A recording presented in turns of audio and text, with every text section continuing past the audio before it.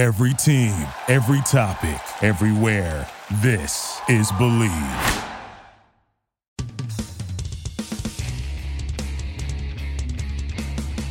Welcome to the Everything USC podcast on the Believe Podcast Network, Los Angeles' #1 sports podcast network, the only place with a show for every team in LA and much, much more. We believe in our teams. Do you believe?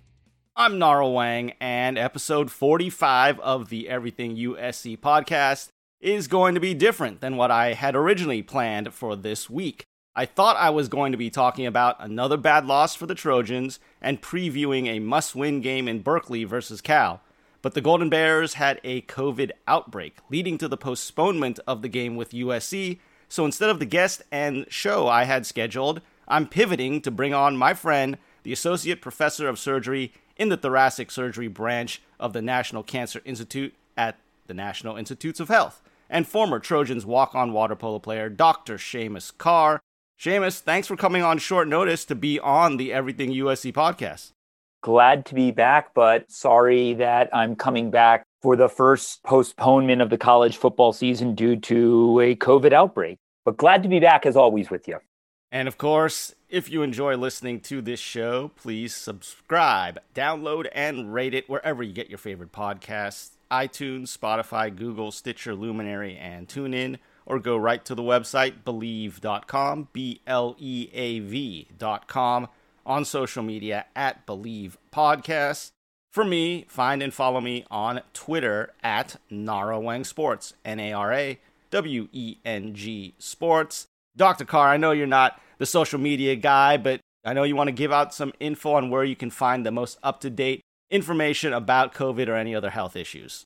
Yeah, so you're correct. I do my best to stay off of social media. However, for COVID information, continue to seek information at the CDC's webpage or at NIH.gov. That's the NIH's webpage. And then, of course, any webpage affiliated with your local or state boards of health will have up-to-date information that is probably most pertinent to your listeners. The Everything USC podcast is brought to you by BetOnline. We're back and better than ever. A new web interface for the start of the basketball season and more props, odds, and lines than ever before. BetOnline remains your #1 spot for all the basketball and football action this season. Head to the new updated desktop or mobile website to sign up today and receive your 50% welcome bonus on your first deposit. Just use our promo code BLEAV50 to receive your bonus. From basketball, football, NHL, boxing, and UFC, right to your favorite Vegas casino games, don't wait to take advantage of all the amazing offers available for the 2021 season. BetOnline is the fastest and easiest way to bet all your favorite sports. BetOnline, where the game starts. I usually start by going over the previous game, but we're going to discuss that later since the big news is the postponement of the USC-Cal game to December 4th and the fact that it's due to players in the Golden Bears program testing positive for COVID over the past week or so. There have been 44 total COVID cases among the team, including coaches and staff, and over 20 of those are reportedly players. 7 Cal starters missed their game at Arizona on this past Saturday, including quarterback Chase Garbers, an ugly 10-3 loss by the Bears in Tucson. We are recording on Thursday, and 2 days ago, Cal reported additional COVID positives following the group from last week, and that resulted in the game with the Trojans being pushed back. There's a lot to unpack here because there seems to have been a lot of confusion over the protocols that Cal had to adhere to between the city of Berkeley and the university itself.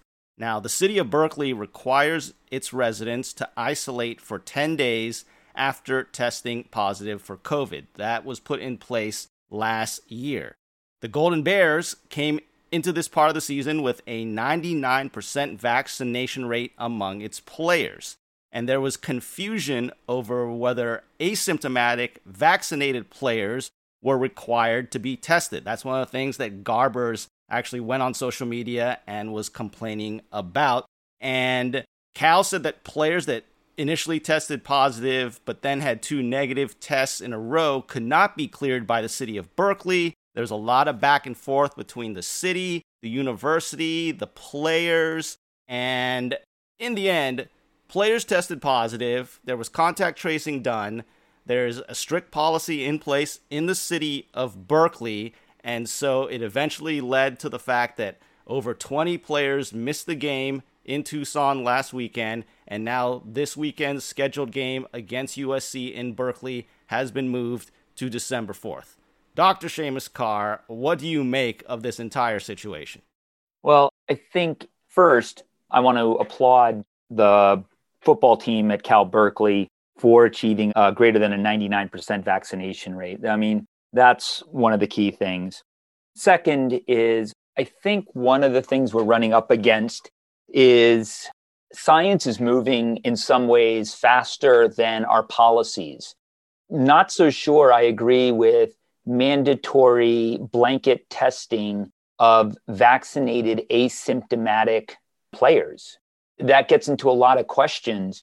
We do know that they are likely to be infectious for a short period of time, but we also know that their ability to pass the virus along is significantly lower than for people who are unvaccinated. So out of an abundance of caution, I kind of see it, but I think this may be just a little bit the issue of people having policies in place that actually don't affect and reflect what is actually going on real world, real time.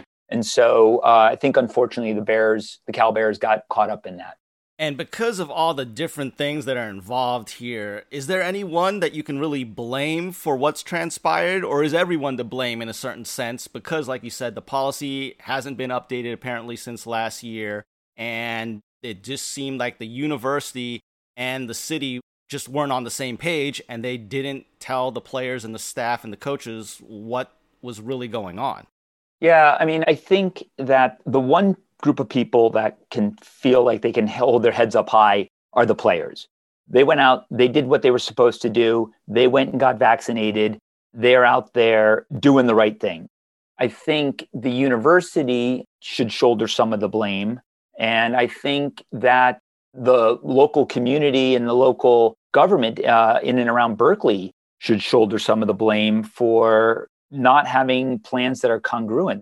It needs to be the same, right? And I mean, we need to have something that's science-based. We don't just turn around and just make something up and then let it happen. What you really need to do is follow what the science is saying. And unfortunately, that may mean updating these policies more often than annually. So, and I'm also want to think that the commissioner of the Pac-12 also did the right thing. I know that at the beginning of the year when I was last on, we were talking about, well, what if this does happen? And, the idea of should there be a forfeiture? And I said that we should. If the people aren't doing the right thing, they should forfeit. But in this case, the players did do the right thing, and they're caught in a policy that doesn't quite make scientific sense. And therefore, I really want to applaud the Pac-12 and USC for coming together and finding a way to play it in the future as opposed to forcing a forfeiture on Cal. Totally agree with you on that. And of course, let's be honest here. Both teams want to play the game because they both need wins to get bowl eligible. So there's that aspect of it as well. But you're right, it would be wrong to penalize a team that had its players get vaccinated to such an extent that it's not because they weren't vaccinated that this happened. And so the fact that, hey, listen, both teams are not going to be playing that weekend in the Pac-12 championship game. We can be sure of that. So exactly, it's an open date for both teams. They can get together, reschedule it to then. It makes sense for everyone. And both teams are going to want to play this game because they both might be needing that 6th win on that Saturday, December 4th, to try and make it to a bowl game. Cal would need to sweep their 3 remaining games against the other Pac-12 California schools. They got the big game against Stanford, UCLA, and then USC. Meanwhile, the Trojans will have the, obviously, rivalry game against the Crosstown Bruins, the interesting BYU game on Thanksgiving weekend, and then following it up with this rescheduled game against the Bears. So, in the end, the testing that did occur caught positive tests. And we can debate about whether the players who were asymptomatic should have been tested and how the contact tracing was done and how strict the policy is in Berkeley. Apparently, once you test positive, you're isolating for 10 days, no matter if you come back with negative tests afterwards, which usually has been the protocol in other sports leagues where vaccinated players, once they test positive, if they return 2 negative tests 2 days in a row afterwards, they then get cleared. That isn't the case here. They're adhering to a strict policy of the entire team has to continue testing, and then once there's fewer than 3 positives within a 2-week period of testing at least twice a week, they can go down to testing once a week, apparently, until there's no more positives. So it's a convoluted sort of situation that the Bears are dealing with that is partially due to where they are located and the policies in place in the city. So would you say that at least there has been an aspect of COVID tests that turned up positive that at least maybe kept an outbreak from getting bigger than it could have been? No, I don't think this policy prevented an outbreak, actually. I think you're running up against the tests we now use for COVID swabbing are spectacularly sensitive. They're incredibly sensitive, which is why you can test positive as an asymptomatic person. But if you test positive as an asymptomatic person, what is your real rate of then passing it along? Again, we don't know where these guys picked the virus up, right? You're tracing it back to the first player on the team, but that person probably picked it up from somebody outside the team. And these student athletes are in classes. They're around other students. My questions would be like, what's the vaccination rate at Cal? I mean, if Cal Berkeley has got a vaccination rate that mirrors what else is going on in the United States of 50% or just over that, then these student athletes are exposed all the time, every time they go to class.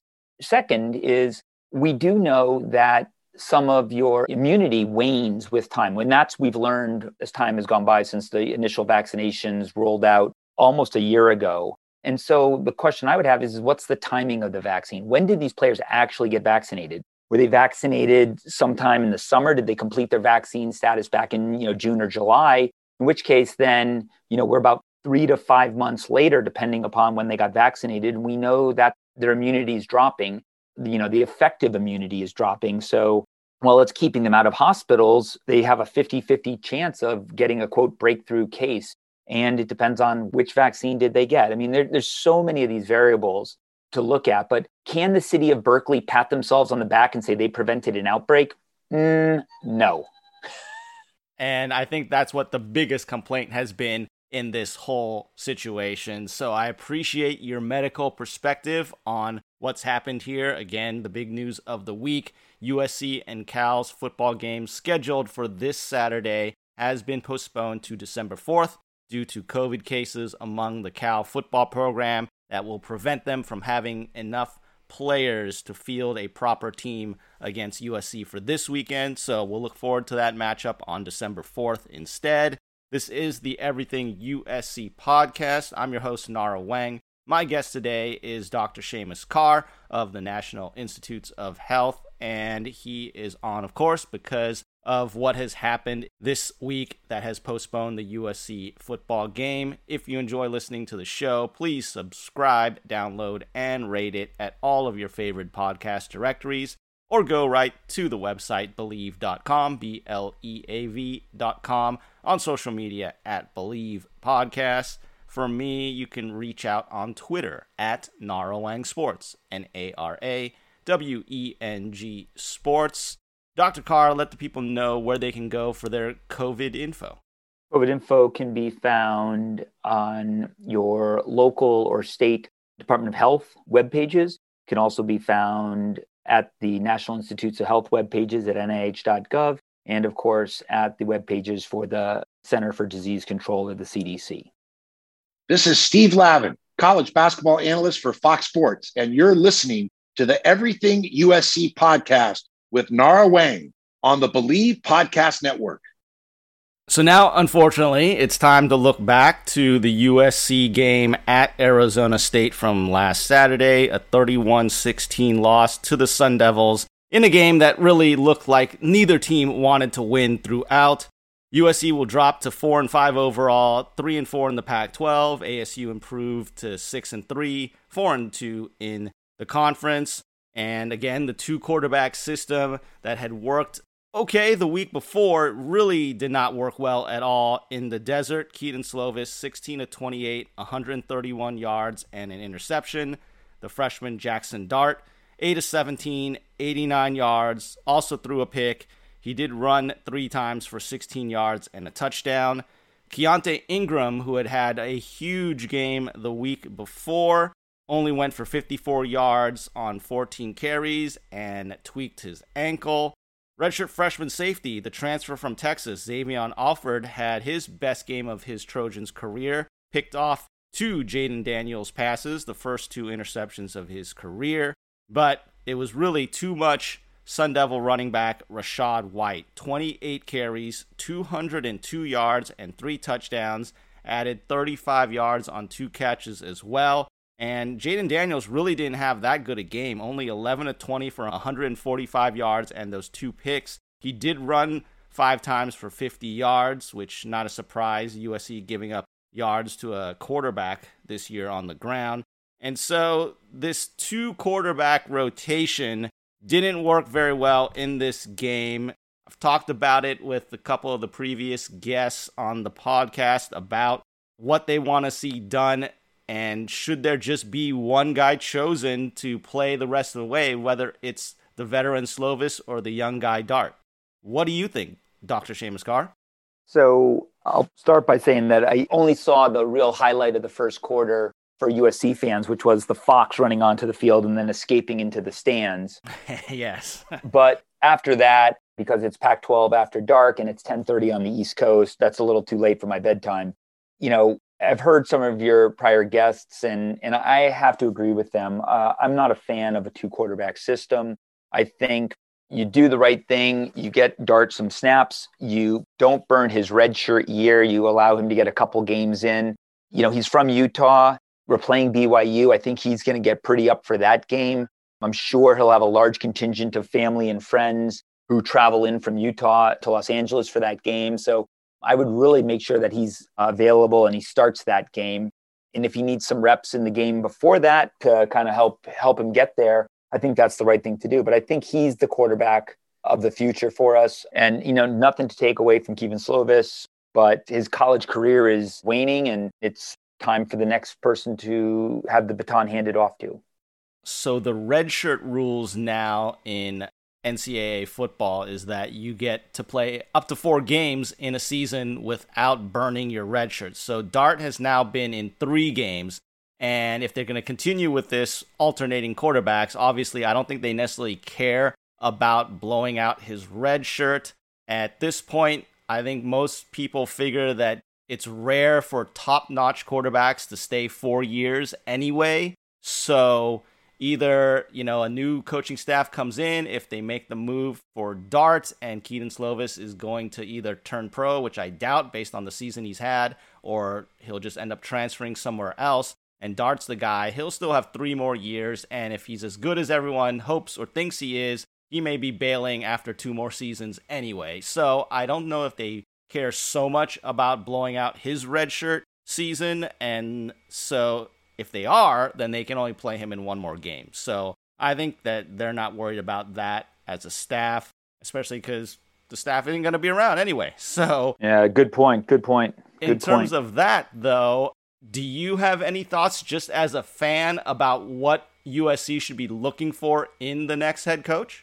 Yeah, I know that there's, names being floated around and how supposedly I think everybody thinks it's a foregone conclusion that the coach from Cincinnati is going to be the one who gets the job. But I'm going to put out a name. I'm going to get your take on it. Here you go. Ready? I think we need to get Neon Deion Sanders as the next coach at USC. The guy's prime time. He's going to be in LA. He's going to bring the star power with the rules with NIL and everything else going on. this guy in LA, he's totally there. He is the real deal. I think he's got opportunities. I think if he surrounds himself with an incredibly solid coaching team, I think this guy's young. He's Pro Football Hall of Famer. I think the athletes are going to flock to this guy. What do you think? That is a bold statement to make. And yes, Neon Deion Sanders, prime time himself, has been brought up by some people as a guy who maybe SC should consider. I personally don't think he'll be on the list. He is currently in his first season as a head coach at Jackson State. He has missed a few games, though, because he had surgery on his foot that is keeping him from being able to be on the sidelines. So it's been a little bit of a mixed bag there. Listen, he brought his son to Jackson State, Shedeur, who is the starting quarterback for that team, as a true freshman. And you're right, he has a personality. I think he would love to be in Los Angeles coaching the Trojans. I just don't know that he's ready for all that the big power school entails. Because, yes, he is very photogenic.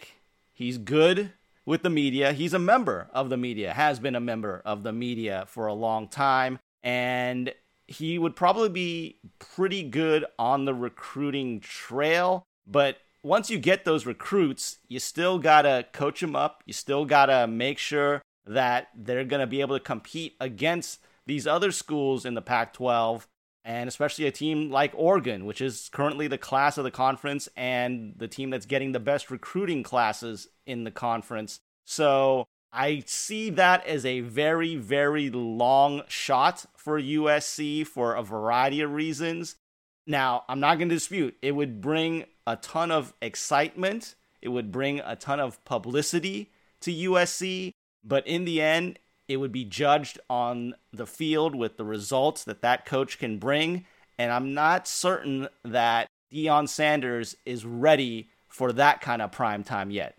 So that's my thought on it. Yeah, I mean, good points. I mean, I just, like, we've been suffering through kind of a wilderness of mediocrity lately the past couple of years. You know, oh, hey, it's not that bad a year. Oh, it's an okay year. It's a down year. It's an up year. But we're not stringing together a number of seasons. And even when we do string together a couple seasons and maybe even end up in the Pac-12 championship game, we've been kind of falling flat on our face, you know, either in the championship game or in a bowl game lately. So I don't know. I think I would, you know, you can maybe nothing to lose, you know, maybe he's the right guy for the right place at the right time. I mean, Pete Carroll, when he came on, everybody was like, really, him? You know, he's our fifth choice or whatever when word got out. But I mean, the guy's beloved. He's been there. He's done it. He made a name for himself. And, you know, he really put us on the map.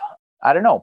The difference is that Pete Carroll had a long history as a coach, had been a head coach in the NFL for a couple of different teams. And again, I was one of the few people who actually liked that hire because I remembered Pete as the defensive coordinator for my favorite team in the NFL, the San Francisco 49ers. And I thought his attitude was a little more rah-rah that would work with college guys, but bring in the pro coaching in. And it was a magical time for USC. It was. And yes, that's what we're trying to recreate. And that's why they hired Lane Kiffin and Sarkisian and the tree of Pete Carroll, and it hasn't worked. I think they're going to go outside. I don't think they're going to go so far outside that they go to Deion because, and here's the other thing. We know that Deion Sanders is his own man, and he's going to do whatever he wants to do. And I don't know that that means that he's going to play nice with the board of trustees, with the president, with the AD even. And that, I think, could lead to conflict, and that will be magnified in Los Angeles versus Jackson, Mississippi.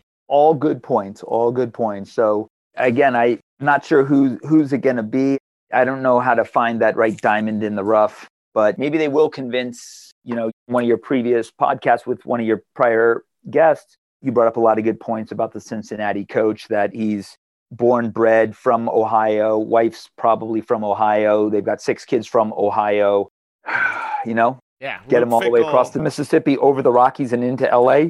He is the number one choice. Luke Fickell is. But I just don't buy that he wants to leave Ohio specifically and the Midwest in general when this is not his dream job. As I brought up, Ohio State would be his dream job. He played there. He's from there. And that would be the job that he would leave any other job for. Yep. Can we throw enough money at him? Is his relationship with the athletic director, Mike Bohn, good enough that he'd want to uproot his family? I don't see it, but if they were to hire him, I think that's the choice that I think most people would be on board with. And again, we'll see what happens. Clay Helton, the fired USC head coach, already has a job with Georgia Southern, and USC still waiting to hire theirs. So my last thing to you about USC football, again, I've already brought it up, needs 2 more wins in the final 3 games to get bowl eligible at just being a 6-6 team. But can they get those 2 wins with UCLA, BYU, and Cal left on the schedule? I think it's going to be tough. 2 wins in a bowl game, but a loss to UCLA. I'm not so sure I'd be happy about that as a fan. Don't go to the bowl game, but we beat UCLA. I would take that. So I think that there's a couple different ways to look at this, but I think as a fan, I want to see us beat UCLA. And then after that, beat UCLA and then let the chips fall as they may with Cal and BYU. But I think even if we get to a bowl game and we lose to UCLA, a loss to UCLA, a loss to Notre Dame, that's not exactly a successful season for USC. I'll agree with you on that. I think you got to beat UCLA and hopefully try and ruin their season a little bit, and then pick up 1 more between BYU and Cal. Like, obviously, we want them to win all 3, but the chances of that happening with this team are not great. So if the worst case scenario is, hey, you're only going to win 1 game and you're not going to make it to a bowl, that win better be against the Bruins. So Absolutely. I'm with you on that. So before we let this segment go, I got to recap my predictions from last week against Rashawn Haylock, and it was not a good week for the Trojans on the field, but it was a decent week for me in predictions. So the players that we believed in the game against Arizona State, I took Gary Bryant Jr., the wide receiver. He had 6 catches for 64 yards, second on the team in both of those categories for the game. Rashawn, he went defensive side. Drake Jackson, the linebacker, who had 8 tackles, which was second on the team, 3 of them solo. So I'm calling that a tie. Would you agree with that, Seamus, that that's basically a tie between those 2 guys? Absolutely.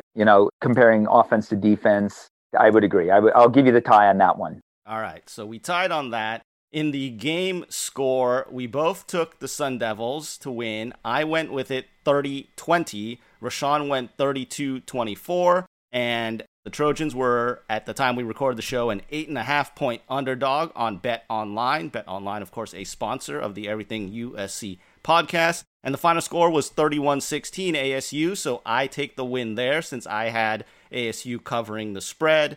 And then in the prop bet, Nara's no doubter was that both teams would combine for at least 4 turnovers, and I managed to get that on the dot because each team had 2 interceptions, 1 for Slovis, 1 for Dart, and 2 by ASU QB Jaden Daniels.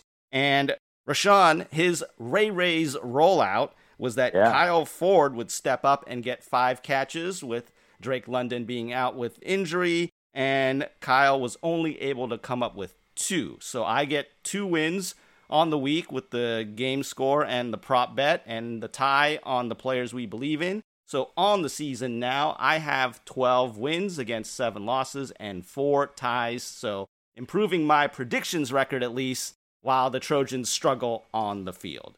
Yeah. Well, I'm glad I don't have to potentially make any picks this weekend because there's no football game against you. Yeah, you're off the hook, Seamus. So this is the Everything USC podcast. I am Nara Wang. My guest this week, longtime friend, Dr. Seamus Carr, is the Associate Professor of Surgery in the Thoracic Surgery branch of the National Cancer Institute at the National Institutes of Health. He was a water polo player during his time at USC as well. And if you want to catch this show, subscribe, download, and rate it on iTunes, Spotify, Google, Stitcher, Luminary, TuneIn, all your favorite podcast directories, or go to the website Bleav.com, BLEAV.com, on social media at Bleav Podcasts. For me, I'm on Twitter. Catch me at Nara Weng Sports, Naraweng Sports. Dr. Carr, what are the places that people should go to for their medical information? Well, for medical information in general, actually, you can go to uptodate.com, UPTODATE, all one word, uptodate.com. And there's actually sections that are written for patients by physicians in an evidence-based manner. For COVID information, continue to get information from the NIH at nih.gov, the CDC, the Centers for Disease Controls, or from your state or local board of health. Trojan fans, this is Brian Jones, college football analyst for CBS Sports, and you're listening to the Everything USC podcast with Nara Weng on the Believe Podcast Network. And since Dr. Seamus Carr was a walk-on water polo player during his time at USC, I can't let him go without talking about the men's water polo team, because the last time that he was on, Seamus called an NCAA title for the men's water polo squad prior to this season starting, and so far the team is making them look pretty good. The Trojans are 16-1 on the season, the only loss in October to Cal, and they're coming off a back-and-forth 8-7 victory at home on Senior Day against those crosstown rival Bruins this past Saturday. This weekend, it's going to be exhibition games for both the men's and women's program in the pool as they are playing the alumni teams before they get ready for the MPSF, Mountain Pacific Sports Federation tournament, November 19th through 21st up at Stanford. And then the NCAA tournament will take place at UCLA December 4th and 5th. So, Seamus, your prediction looks pretty good so far. You said that this was going to be a dominant, really great USC team. Of course, there's a history of great USC teams. You know all about that. And so far, how do you think this Trojan team matches up to what you thought they would be? I think they're playing amazingly well. And that even includes the fact that the Vavich brothers really aren't even playing at all this year. Ashworth Moulton, Jacob Mercer, Jake Earhart, and Nick Porter in the goalie. I mean, these guys are just absolutely stepping up and just burying it. Some of the plays that they were running, that Marco Pinteric has got them running. I was watching the win against UCLA, and they're hitting their stride at the right time. Looking ahead, I actually have a little bit of worry more about Cal beating us again than I have UCLA actually beating us. Cal's got a lot of firepower up there. But I think with Nick Porter in the goal and a really strong defensive standout that they've been doing, I think that they're just kind of firing on all cylinders at the right time. And nothing would be more fun than to win the NCAA title and, storm the pool after winning the title at UCLA. That, as a USC fan, that's going to be awesome. Unfortunately, I haven't been enough in a pool in God knows how long to get out there for the alumni game. But one of these years, I'll have to make the commitment to get myself a little bit better swimming shape to go out and see if I can still throw a ball around in the water polo well. So that's coming because my kids keep asking me if I'll do that before they leave for college. And so those dates are coming quickly. So might have to be next year or two once we're a little bit further, making this pandemic more of an endemic, and go from there. I don't know. We'll see. Yeah, I mean, that match against UCLA, I watched it on the Pac-12 network, and it was tough to watch at times just because of the tension. You had a big crowd there at the Uitangsu Aquatic Center on USC's campus, and Porter, like you said, coming up big, 12 saves in the game, and he's now up to 6th on the all-time saves list in USC history with 626. So he's moving up that list. And you got Moulton, who's the transfer from UCLA, sticking it to his former squad with the game-winning goal. And it was a lot of drama as the lead really was back and forth. No one had more than a 1-goal lead until the 4th at the very end when SC made it 8-6 with seconds to go in the game, and UCLA managed to get one more, but then SC runs out the clock and gets the 8-7 victory. So a good way to go into the postseason, and you always have to worry because in water polo, once you get to that NCAA tournament, I mean, we're expecting USC to be there, but only having 4 teams, it's just really a crapshoot at times, right? When you get to that NCAA tournament. Yeah, I think the key thing for USC, it actually even starts before that, before the NCAA tournament, because it really starts back at the weekend of the 19th at the MPSF. They win it, they're going to be the number 1 seed, right? That's easy. And if you're the number 1 seed, then you get to play one of the teams back here on the East Coast. There's a couple teams that have been seeming to be playing pretty well this year. But the fact of the matter is, there's not an East Coast team out there, in all due respect to the guys who are playing here on the East Coast. And actually, that brings me up a little point I'm excited about, and I'll circle back on that. But even the best East Coast teams, they're just going to absolutely get crushed by a West Coast team, regardless of who it is, USC, UCLA, Stanford, Cal. So, it'd be nice to win the MPSF and then get that kind of a warm-up game kind of per se with a kind of a lower seeded team, kind of, work out the kinks, kind of get any of the jitters out that you might have, especially after losing to UCLA in the NCAA championship game last year. And then that way you're able to go in firing on all cylinders. So kind of excited for it. One of my teammates, actually, his son is going to be playing at Brown next year. So shout out to my old teammate, Uzi Hadar. His son is going to be playing for Brown University in Providence, Rhode Island next year. So hopefully I'll be able to get to a local water polo game here on the East Coast and catch up with them at some point. I'm kind of looking forward to that. That's very cool. Great news for Uzi and his family. And we are looking forward to seeing what this water polo team can do. MPSF tournament coming up in Northern California at Stanford, followed by the NCAA tournament a couple of weeks later, a break over Thanksgiving weekend, and then December 4th and 5th at UCLA. Like you said, it would be sweet for USC to win a national championship in the pool of the crosstown rivals. It'd be super sweet if they were to beat the Bruins there to do it. So we'll look forward to that, get a little revenge for last season. And finally, before I let you go, because we are recording this on Thursday, it is Veterans Day, and want to give a shout out to all the active and retired military who have served our country, and give my heartfelt thanks for their service. And of course, that includes you and your father. So I want to hand it over to you and let you talk about Veterans Day. Oh, yeah, thanks. My heart goes out to all the veterans, all gave some gave all. And it was proud to serve on active duty with the U.S. Navy for a number of years. And, super proud of my dad, who graduated from the Naval Academy and then served for nearly 24 years on active duty. Actually, our roots in our family kind of go even deeper. My wife's grandfather won the Navy Cross in World War II, and unfortunately, though, was killed in action as a prisoner of war in World War II. But he graduated from the Naval Academy in class of 32, and again won the Navy Cross. So it's kind of an important day in our family, definitely. And I know it's an important day in a lot of people's families around the United States and even around the world. And again, if there's anybody out there who's listening, USC fan, and they're going in harm's way tonight, please know that we're behind you, and we as a country support you guys and men and women of the armed forces, and, continue to do what you're doing for our country. So anyway, but yeah, that's it. Thank you. Thank you, Seamus.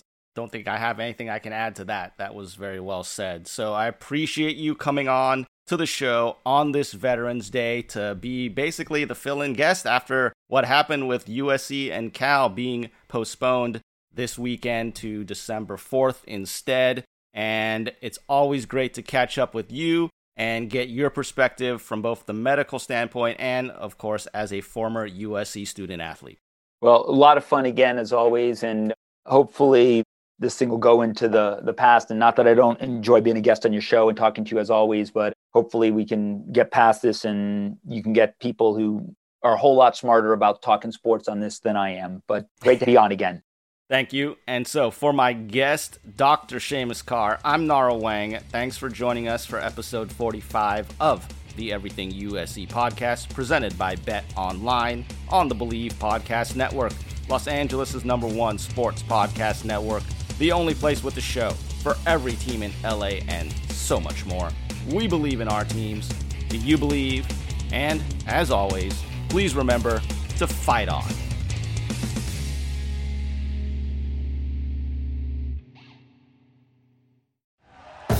Thank you for listening to Believe. You can show support to your host by subscribing to the show and giving us a 5-star rating on your preferred platform. Check us out at Believe.com and search for BLEAV on YouTube.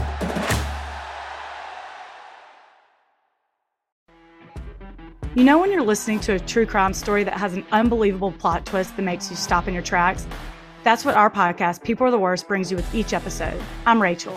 And I'm Rebecca. We're identical twins who love true crime cases that make you say, didn't see that coming, and we hate the people responsible for them. Listen to People Are the Worst now on Apple, Spotify, or wherever you get your podcasts.